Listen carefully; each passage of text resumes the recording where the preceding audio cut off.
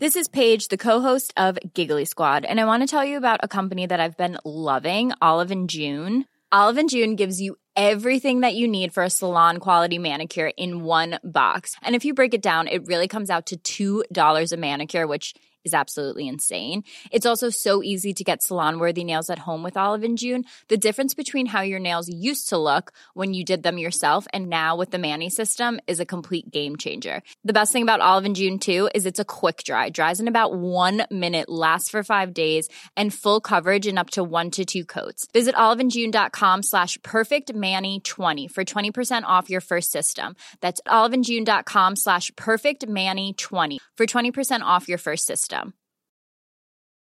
Even when we're on a budget, we still deserve nice things. Quince is a place to scoop up stunning high-end goods for 50 to 80% less than similar brands. They have buttery soft cashmere sweaters starting at $50, luxurious Italian leather bags, and so much more. Plus, Quince only works with factories that use safe, ethical, and responsible manufacturing. Get the high-end goods you'll love without the high price tag with Quince. Go to quince.com/style for free shipping and 365-day returns. If you're struggling to lose weight, you've probably heard about weight loss medications like Wegovy or Zepbound, and you might be wondering if they're right for you. Meet PlushCare, a leading telehealth provider with doctors who are there for you day and night to partner with you in your weight loss journey. If you qualify, they can safely prescribe you medication from the comfort of your own home. To get started, visit plushcare.com/weightloss. That's plushcare.com/weightloss. plushcare.com/weightloss.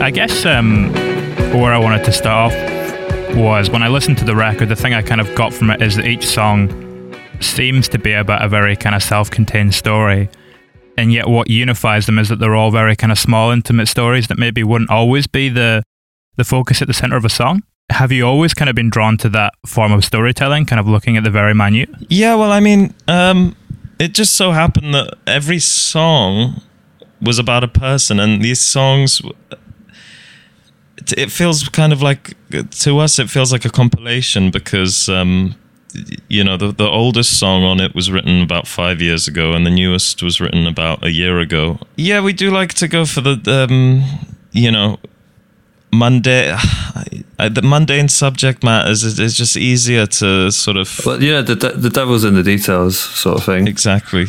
But it was purely happenstance, so we didn't intend to do that. It was only on reflection. We noticed every track was was more of a sort of a story rather than sort of painting an emotion or something like that. They're all very much self-reflective, you know, inward-looking songs, but it is just easier to be vulnerable when you're doing it through the vehicle of something or someone else, if that makes sense. Yeah, it's that kind of age-old thing that you can tell more about the person describing the object rather than the description itself, rather than the object itself. Yeah, so that's the idea. Is it a different thing for you writing about a person you know as opposed to someone you've just read about? I think it's easier. You can be more fantastical. You can be fantastical with people you know, but then you're always fantastical. Yes. Wake up fantastical. Yeah, but you know, if it's with someone you know, you kind of have to shroud it. Depending on the perspective, you don't want them to know it's about them. You know. Would you change the name? Oh yeah, definitely. So Jenny isn't actually called Jenny? Jenny was someone we knew, but her name is not Jenny. But her name is in the song, but I won't say what her name is. For God's sake. Yeah. Wait, so does Jenny know the song's about Jenny? No, she doesn't. She probably doesn't care about us. I mean, maybe now. Maybe now. Maybe now you've just told everyone. They said the fucking lyrics. Yeah, the devil is in the details. When you're writing a song about something like that you knew, are you very much trying to kind of condense them down into several of their main characteristics, or how are you kind of approaching working them into a song or writing a song through them? Really just whittling them down to like a really basic, caricature. not. I don't think it's really such an honest depiction. We don't really know her that well, so it's just like a starting off point. Exactly. Yeah. So it's actually less personal than we're sort of intimating. Yeah. It's in no way a personal attack on anyone. It's just it's a sort of tried and true subject matter, that one. And I guess we wanted to do something in that. Then that's the song that I mentioned that's 5 years old. So it is a little bit hard to talk about why we sung about Herbert. Sung about Herbert. She was just a typical. Who's Herbert? Herbert. I don't know. Herbert just spoke to us, I suppose. You mentioned as well that when you don't know the person personally, you can kind of make it a little bit more fantastical. Would that apply to something like Mumu Nashu as well, this kind of cow god figure? Can I just say it's such a pleasure hearing those words echoed out of someone else's mouth, because we've been living in this little Mumu Nashu thing for too long, and it's like having it out there now is truly gratifying. It really is to hear a man in Aberdeenshire relaying that word to us, because that's the only made up character of the album. That and obviously Jamborini. Obviously, Mumu Nashu was just a character we kind of came up with in a bout of insanity, and I guess it was in our heads. It seemed to be some sort of faun, some divine faun, a bush creature. I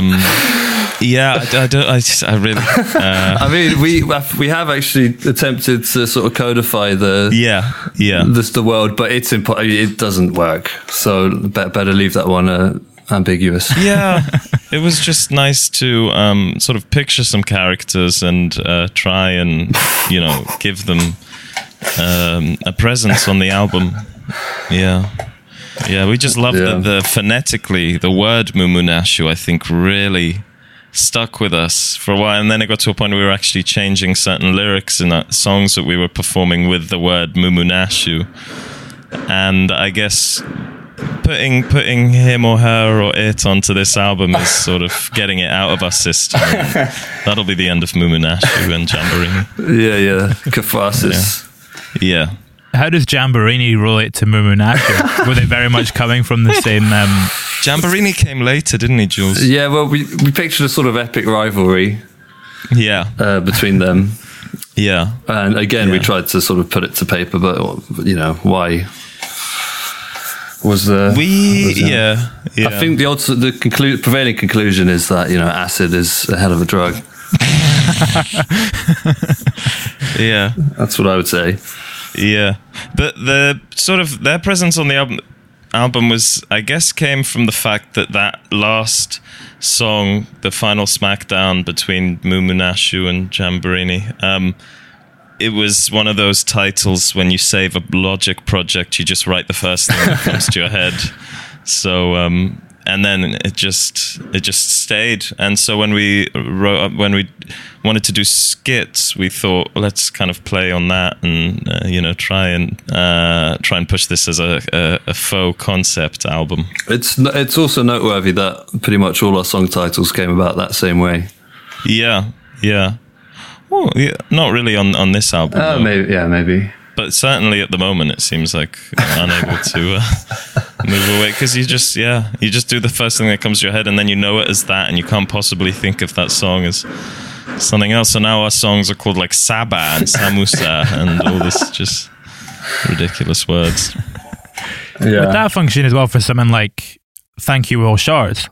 Like, does that start from the title in any way? That started from the chords, actually. The chords for the chorus were knocking around for a while, and then the hook, the backing vocal hook, came in. I guess it was a time where that was really an important part of my life, was that crossword. So I just love writing odes, and I guess that comes from my love for people like Jonathan Richman, who have so many songs about like things he loves, like Vincent van Gogh or baseball players, or even like a chewing gum wrapper he sees on the floor.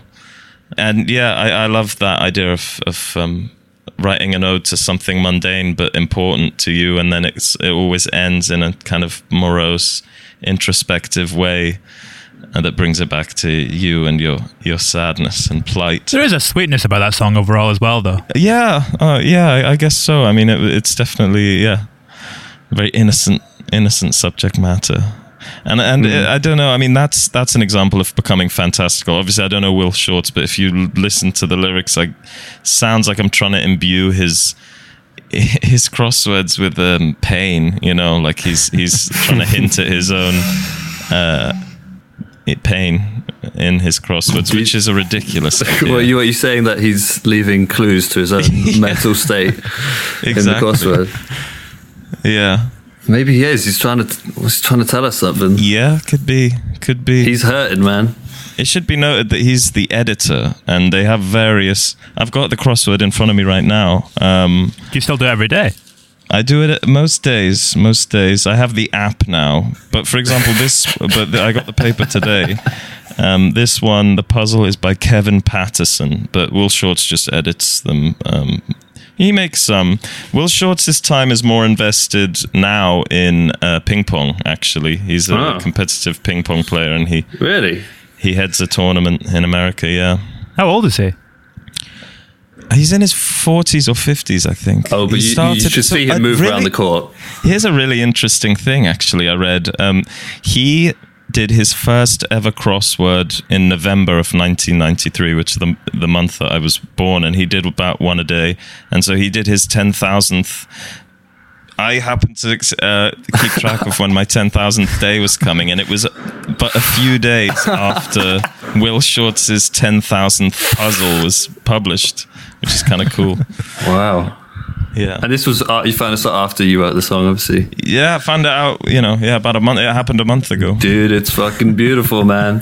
Pretty awesome. Around about the same time as the single came out, which is just mad. And I wanted to try and talk about that publicly, but people would have thought, no one cares. Yeah. I care, man.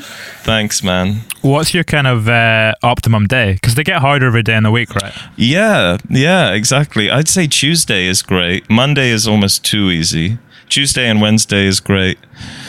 I've read somewhere that Thursday is the hardest, and Thursday and Saturday are equally hard, and Friday's not as hard. I don't know. I think Thursday's the same one as Sunday, though, isn't it? Like they try and match the difficulty. That's it, yeah. Are you a big crossword guy? Nah, not so much now. Used to be a little bit, because when you get the paper, there's always one kicking about, isn't there? Yeah. Which one would you do? If I was getting the paper. Yeah, which paper?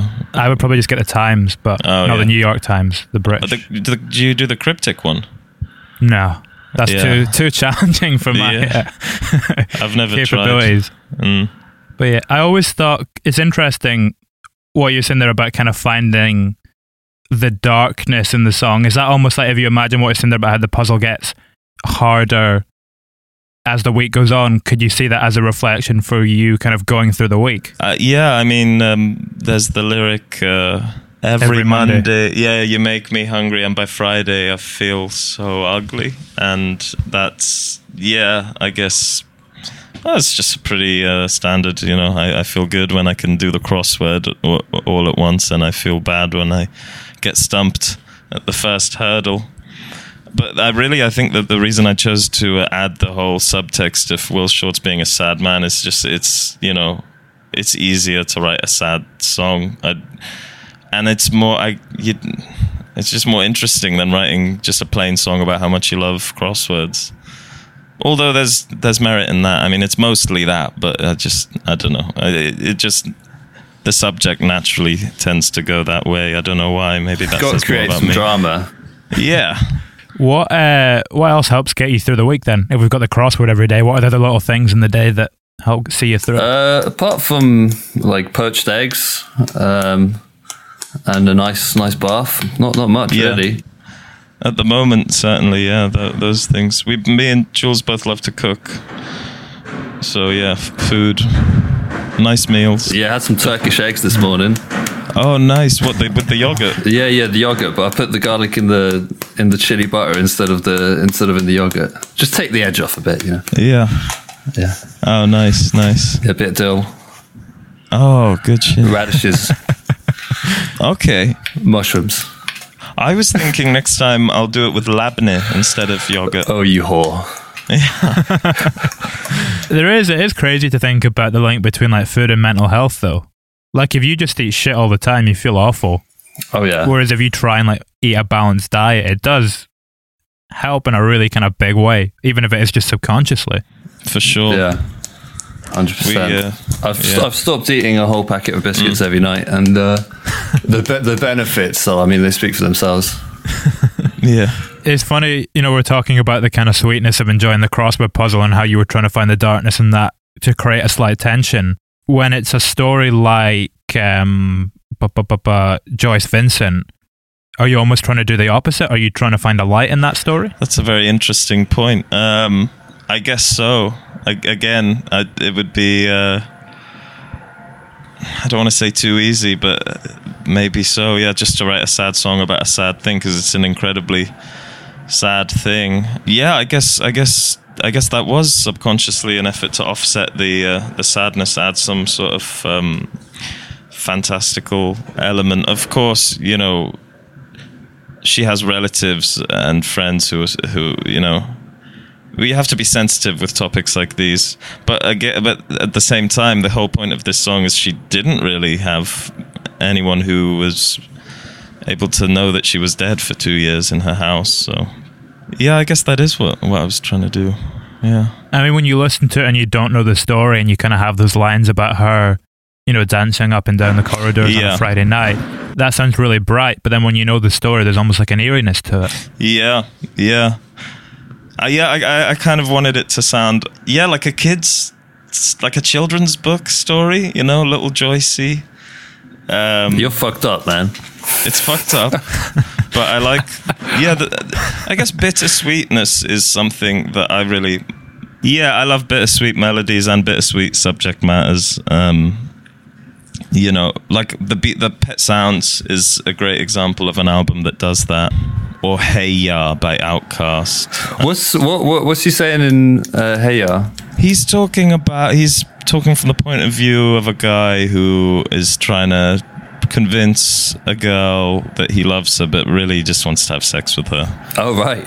And leave her. Oh, how's that like Joyce? Because it's a happy, crappy song, but with a sad, got you, dark, subject matter. When you read that story for the first time and you think about turning it into a song, does your mind immediately go to that bittersweet idea? No, to be honest. But I guess I think a couple other people have written a song about her, about that. There's a movie as well, I think, wasn't there? There was. I haven't seen it. There was a documentary called Dreams of a Life. Yeah, I tried watching it, but it's all these people. I didn't really. Who say they were her friends, and they're all quite sad about the whole thing. But I don't know. It just doesn't add up. Like, how come they couldn't have been that fond of her if they didn't check on her for 2 years? Yeah, even if someone's pushing you away, if you really care about them, you still put forth the effort. Yeah. I guess it's harder though, because this was in the days before like social media and stuff, when you could just text someone or try and exactly phone. Yeah, and there's all these horrible little details about the story, because obviously it produces a smell, but her neighbours thought that the smell was coming from the bins, which was right next to her flat. Pretty harrowing stuff. Harrowing, yeah. When did you first come upon that story, actually? A while ago, actually. Well, yeah, 2 years ago. That's when it was written. I don't know how, but it just came up. Probably something in the New York Times. Yeah, maybe something like that. Was that the first time you'd heard about it? Yeah. It was like 2 years ago. I was in bed with a broken foot, Achilles tendon, just surfing the internet all the time, and came across it and thought it would be good to write a song about it. It was just like, I don't know, it really resonated. That all the imagery connected to the story was sort of very potent. Kind of adds another layer of sadness to it too, when you'd never heard about it. Yeah, exactly. When you read that, does it kind of make you think about your impact on the world and your impact upon other people? Do you kind of frame some of the deeper themes of that in the context of your own life? Absolutely. I mean, I thought it was quite fitting that it came out this winter, which is like, to me, seemed like a time where a lot of people were struggling with mental health, and it seems like a collective feeling of loneliness and isolation, obviously, at the moment. And it does. I did hope that the lyrics resonated with people feeling that way, and not that it offers a solution, but it's just nice to hear a take on it, you know. Was that kind of part of your thinking when you released it? No, actually. It just happened to... it was written before COVID even happened, and then it just so happened that it came out at that time, and it was kind of perfect, really. So, yeah. We were going to have a music video that sort of echoed these ideas of... it was going to be an animated video by a friend of a friend. He pulled out, unfortunately, about a week before, which is why we ended up with this kind of slapdash video on YouTube. I don't know if you saw it. Is this the one where you're playing guitar? Yeah, and there's the VHS. I quite like it though, with the kind of like VHS footage of like the sea and stuff. Oh, thanks. Yeah, that's it was just so this guy who was going to make this animated video of the kind of embodied the original idea of it being like a children's story. It was going to be of a woman in her flat, and she's like flies away, and I don't really know. He sent us a storyboard, and then I unearthed all this VHS footage that I'd had lying about, some of which was from about 3 or 4 years ago when we lived in Bristol, and some of which was from Brighton. Obviously the sea and the Starling footage was from then, and we just spliced that together. And I thought it looked wicked, man. Thanks, dude. Bit of a blessing in the end, I'd say. Yeah, I'd say there's something nice in the simplicity of it, especially when the story is kind of touching upon those themes, because a lot of the video kind of shows you together, doesn't it? Yeah, kind of just hanging out. Yeah, exactly. Just kind of juxtaposes the story itself. Yeah, exactly. I guess that's it. Where did the Eddie Murphy video come from? Well, it was just pretty much the first idea that our mates shot back at us, and that's it. We just didn't really look backwards from there. So it's the song is kind of I guess a bit absurd in its lyrical content, if you can even call it content. So it just felt fitting, just kind of bring out the, I guess, satirical sort of element of it, sort of not the, play on the lighter side of it, because it's quite unashamed, like R&B tunes, quite cheesy. So it'd be good to just sort of embrace that a bit, It's interesting that, what we've kind of been talking about here with those two music videos, where you obviously explore the story in the song, and then you get an opportunity to explore the story or the themes from another point of view with a music video. Are there any other ways you have that you can kind of examine it in another form? Well, I draw. I do some like cartoons. Jules is a great illustrator. Cartoons and stuff. It's kind of what I used to sort of. That was my main thing when I was a kid. But I do kind of see them as separate things, if that's what you're asking. Yeah, just kind of coming at the story from different perspectives. Yeah. But that said, we are, we have been talking about trying to merge those two worlds. Jules loves to draw, and I like to write. And we were talking about doing a children's book, which got half written and then abandoned about a couple months ago. How come? I guess just music was more of a priority at the time. It's still there. I think it still will get finished. But a rather nice way in which Jules's drawings are getting brought in is if you see the images of the vinyl that's coming out, that's unfortunately been pushed back. Jules designed the whole inner sleeve, and with illustrations for each song, in the classic Jules style. Yeah, that was fun. Yeah. That was really fun. All the little details and just sort of like, just capping it all off in a way. Yeah. I enjoyed drawing you, of course. Me? Yeah. Yeah. Yeah, Jules is a caricaturist. Well, not really. I'm not one of those guys down on the pier.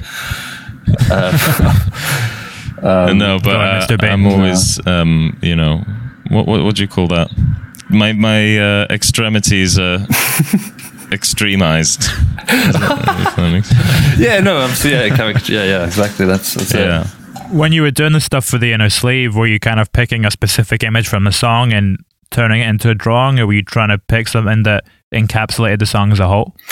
Well, that was the idea, but I found that a bit difficult. So I sort of started out just doing my classic, like I draw a lot of cats and animals and stuff. So I always sort of resort to that. So I started off doing that, but then, bit by, when you got to the later ones, it was sort of flowing better. So I got some sort of relevant imagery in there.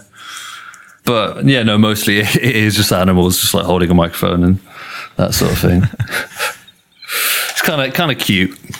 Do you feel like there are different aspects of yourself that you're tapping into for your drawing than you are to your music? Yeah, I'd say actually it's the same things I'm tapping into. I think if I think about it, it's I love detail, like sort of obsessing over tiny little things, and that reflects in how long it takes me to produce stuff and just getting in with the production side of things. So it's kind of it's the same deal really. Just like doing little. I don't do like sort of messy sort of drawings. They're quite sort of precise and meticulous, if you see what I mean. So actually maybe it is just it's all sort of the same thing really. Yeah, I mean you could look at a parallel as well between if you're kind of drawing various characters, it's kind of the same thing as what the songs are doing, what we're saying, where everyone kind of is centered around a specific person. Yeah. Yeah, I suppose, that's an interesting way of looking at it. Yeah. Do you that eye for detail you're talking about there, is that something that's changed since you've started exploring it through music or drawing or art in any way? No, I don't think so, It's always been a perfectionist. Always been that way, yeah. But that can obviously get in the way of it can actually sort of turn into procrastination, obviously. So it's there's a balance. Procrastination can be quite an important part of the process as well, though. When you kind of get into that space where you're kind of a little bit distracted, and then some interesting ideas come out. That's true. Yeah, Jules was saying something interesting the other day, which I find the exact same thing. It's like sometimes the best riffs or chord progressions or whatever have come out when you're kind of half playing the guitar. When someone's talking to you or you're listening to something, maybe you're watching TV and you've got the guitar in your hand and you're kind of, I guess, procrastinating, but something great because you're thinking less. Exactly. Whenever you sit down to write a tune, you sit down and grab a guitar and it just doesn't work, or it's just contrived or something. I guess part of that is also you're probably just more relaxed in that state. Yeah. Is there anything you can do to try and cultivate that out with just it occurring naturally? That kind of relaxed, slightly distracted headspace. I think I know it's something that Jules does to cultivate that, What, get really, really high? Yeah, that's the ticket. Well, no, actually, I'm recently finding that. Actually, I don't know. It depends. It can be an impediment with communication, certainly. But if you're just doing your own thing. But on a serious note, on a serious note, it's probably more about knowing when to sort of just like leave it, give it a go, and then it's just like, no, this is bullshit. Let's just leave it for today and just try another time. How long will you try, and if something isn't quite working, how long will you go at it for before you just decide to leave it? Sometimes too long. Like with demoing this track at the moment, and there's this solo section, and I tried all sorts of different things to get to it, and we spent a whole afternoon just messing around with this like super intricate like 2-part guitar solo, like kind of a bit shred, like a bit like sort of Steely Dan vibe. And we just sort of got bogged down so much in the detail. You lose the actual bigger picture. Going like note by note. And then when we stopped and listened back, it was terrible. Absolutely hideous. Yeah. But like, we forget what sounds good. And literally just like minutes before we did this podcast, just redid it with trombone instead, and it just all fell into place. So it's that's about arrangement, really. So you wrote it on guitar and then you played it on trombone? No, I had a sort of the melody-wise they're different, but with trombone in mind, I did have a sort of vague outline and just fleshed it out with Charlie, who's joined our band recently. But I guess invariably you just sort of like hum tunes and just figure it out together, Yeah. You said the melody changed as well. Pardon? Yeah. Well, of the solo, really. I mean, I guess you got to play to different instrument strengths. Changed as in accentuating different notes, or changed completely, like a completely fresh melody? Sort of pretty much a fresh melody, because there's certain things you can't do on the trombone that you can on the guitar, and vice versa. I guess in that case, it was just about figuring out what flavor. It's just like different flavors, isn't it? That solo, I guess, was the wrong flavor. It was like if you got like a tagine and you're garnishing it with like the wrong thing. If you put fucking ketchup on it, it's like, what are you doing? It wouldn't be the worst thing. Yeah. Hey, terrible analogies. Let's move on. It's interesting to think about that the fact that you can go from guitar to like the other end of the spectrum with trombone, something completely different. Because the thing about the record and the songs on their own is they all feel like they take place in their own little worlds and they're all very cohesive. At what point will you start to put down the limitations for like the ballpark of like textures or sounds that you're going to play with? Like, is that song that you're working on today, is that early on in the process you're completely changing it up, or? Well, I guess it sort of reveals itself over the course of the recording, because it's sort of right through whilst recording. But it could be really early on, like in this case, because of the rhythm, and I don't know, I had it in my head, I wanted it to be like an old 50s sort of tune, like quite Burt Bacharach style. And it just so happened that he's got like loads of trombone, and it's just sort of made sense. So once you've made that decision for what you kind of want it to be, will you go back and listen to a lot of that stuff? Oh yeah, obviously there's constant revision. So yeah, that's always one of the biggest challenges. It's just committing to an idea and not deviating from it. But oftentimes the last minute deviations I'm truly grateful for, so. And it is usually when you bring someone new, a new set of ears or hands into the mix. Yeah, for sure. So would you try and develop it reasonably far as individuals before taking it to the other to get that new set of hands in the mix? Sometimes. But now we have like, because we have a trombone player and also our bassist now plays the cello fairly well. It's kind of a new thing, bringing in people to play instruments like that. Up until then, it was really just the bare guitar, bass and drums, which we could kind of do ourselves. But again, none of it's deliberate. It's just you got to move on from just the one instrument. You get tired of it. You start to feel its limitation. And I guess it just so happens that we have these new flavors at our disposal, so they're the ones that are being used. When was the last time you learned a new instrument? I'm sort of teaching myself drums at the minute, not very rigorously, but by just virtue of my room being the practice space and having the drums in it, I just trying to get a bit better at that. And it's just out of a feeling, just a desire to be a bit more self-sufficient. If I don't have access to Albert, the drummer, I can just lay down a beat and just get on with it. Have you found it's impacted your songwriting? Because I imagine if you're just beginning to start learning, or you're kind of in the early stages, a lot of the beats you'll be laying down will be quite simple. Yeah. They've always been quite simple. I guess I've never written with rhythm so much in mind, but that is changing. And I guess I listen out for rhythm a lot more than I used to when I hear music. I never used to really notice the drums. Yeah. I'm the same. I remember when we first met Albert, and he'd always be like, "I love the drums in this song," and I'd be like, "What? Are there drums?" I don't know. As a guitarist or a songwriter, you kind of focus more on the melodies and the guitar and the words. But yeah, I do find it kind of limiting that neither of us are very good at the drums and the nature in which we write songs. It's like, we've got too many songs with just the same drum beat, you know. Can you play bass? Yeah, we both can. To a reasonable degree, I'd say. Yeah. I think everyone's always very blasé about the bass. They're like, well, yeah, of course I can play the bass. So basically everyone can play bass by their own standards. Yeah. No, I just thought it was interesting what you were saying there about how a lot of your drum beats were kind of similar, because I thought that if you write the bass for the song, that might have informed where the rest of the rhythm section goes. So if each song kind of has a different thing going on bass-wise, that would then allow the drums to go in a different direction. Oh yeah, for sure.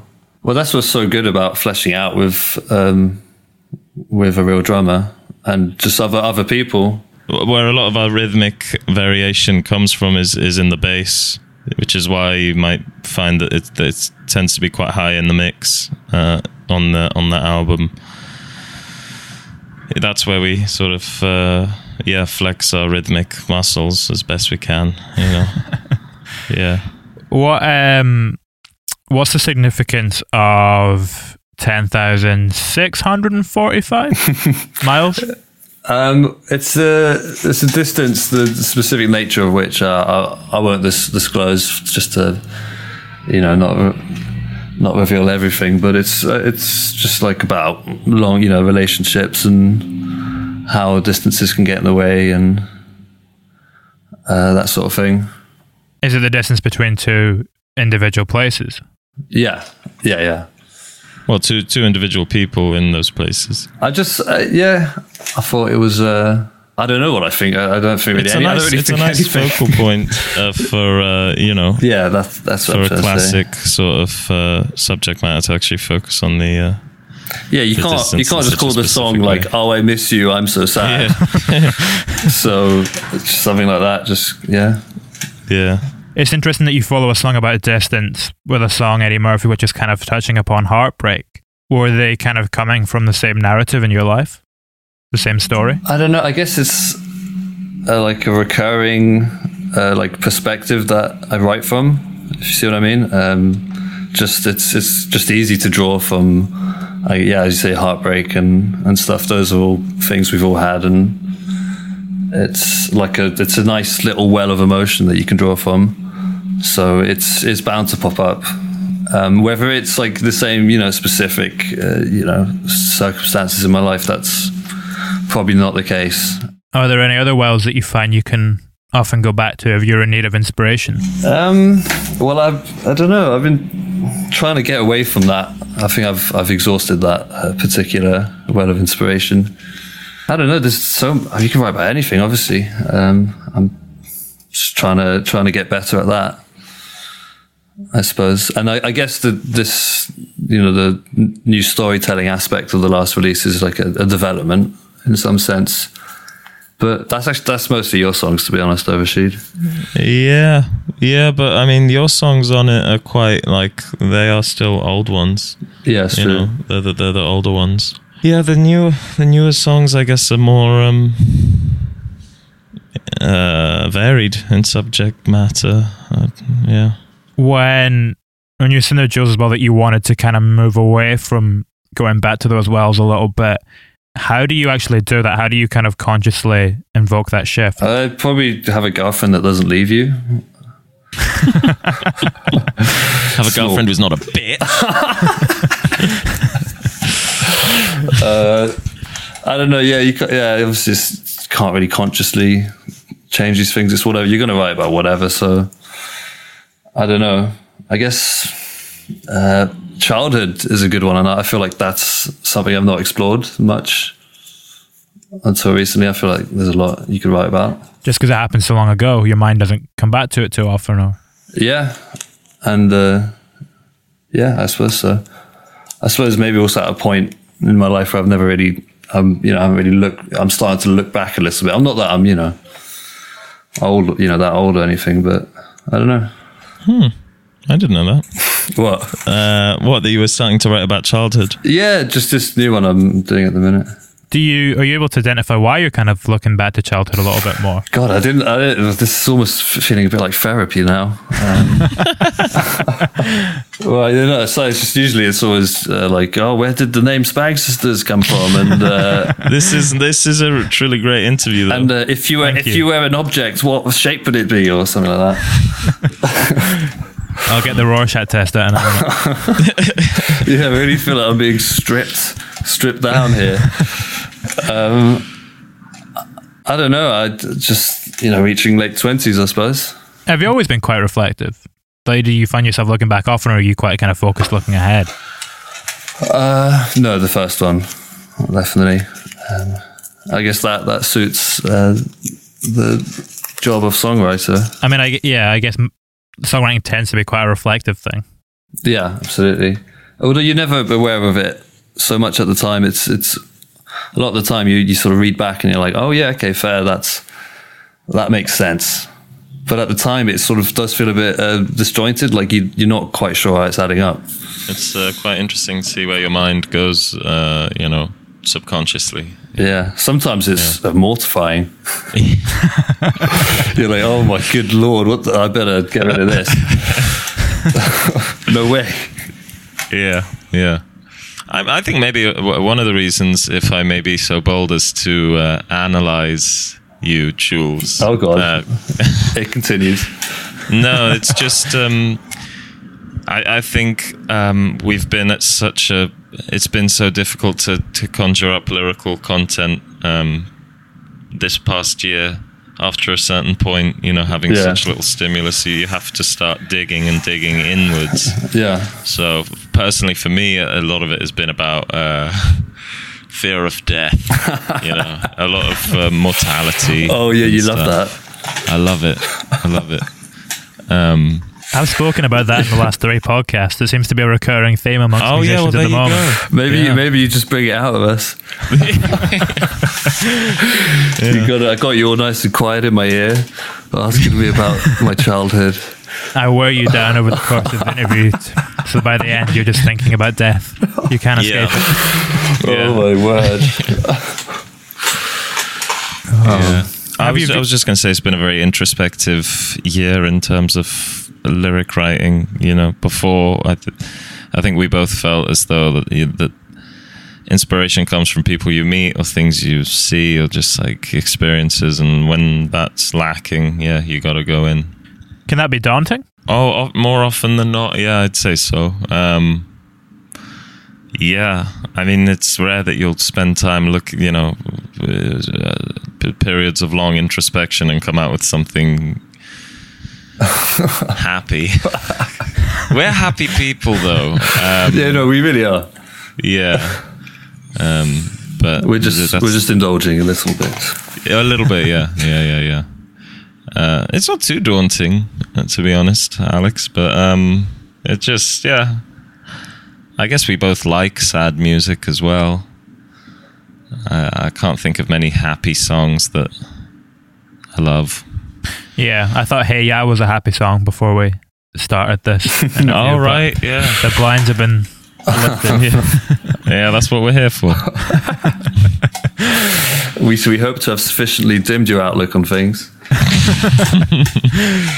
You mentioned a few moments ago about this idea of you might not be fully aware of what's going on with it in the moment, but then a little bit down the line it adds up and you kind of see it a little clearer in what you're writing about and you see yourself in it. When that happens, does that change the way you then, when you go back to the song, will you develop it in a slightly different direction once you've had that revelation? Personally, no. I'd say it's always best to just roll with it. If your brain takes you somewhere, because it feels natural, and you wanna try and harness that raw feeling. So I always try and just go on autopilot, if that makes sense, as much as possible. Yeah, like what we were saying earlier about how when you're coming up with a riff and you're not fully focused, it can be the best stuff. Turning off that part of your brain that's analysing yourself. Yeah. It's just interesting to see. I feel like most great pieces of art might have come out that way. Just you follow your heart. Off the cuff. Yeah. I will say it can be a bit difficult, sort of being off the cuff when you're just doing it, in your room, just recording track by track. Definitely.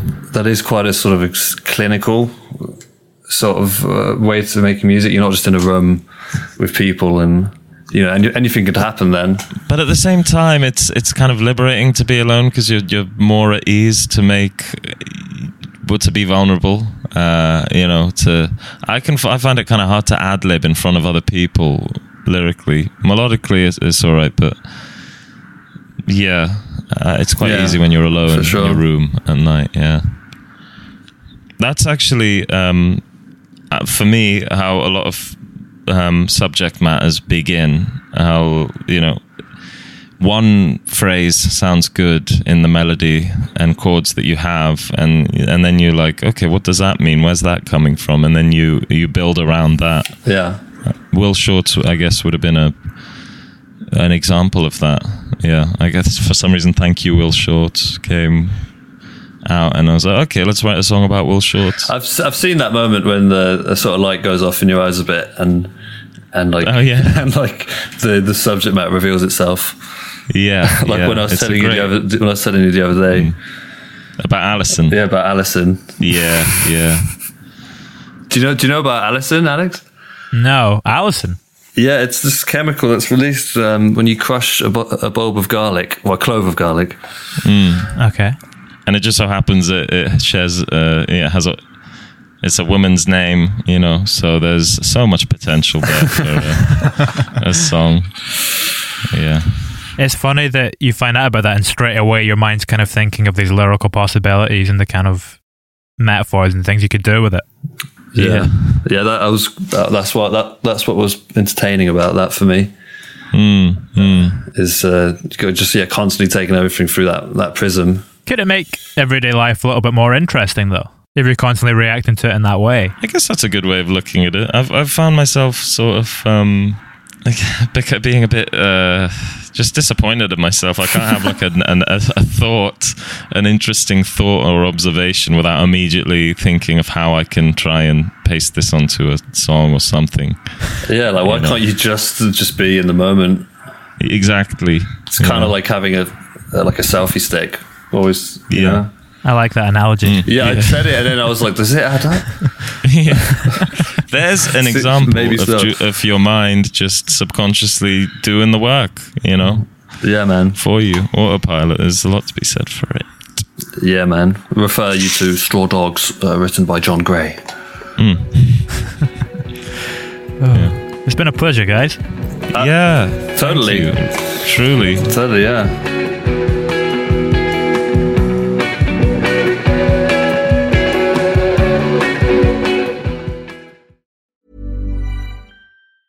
Even when we're on a budget, we still deserve nice things. Quince is a place to scoop up stunning high-end goods for 50 to 80% less than similar brands. They have buttery soft cashmere sweaters starting at $50, luxurious Italian leather bags, and so much more. Plus, Quince only works with factories that use safe, ethical, and responsible manufacturing. Get the high-end goods you'll love without the high price tag with Quince. Go to quince.com/style for free shipping and 365-day returns. Even when we're on a budget, we still deserve nice things. Quince is a place to scoop up stunning high-end goods for 50 to 80% less than similar brands. They have buttery soft cashmere sweaters starting at $50, luxurious Italian leather bags, and so much more. Plus, Quince only works with factories that use safe, ethical, and responsible manufacturing. Get the high-end goods you'll love without the high price tag with Quince. Go to quince.com/style for free shipping and 365-day returns.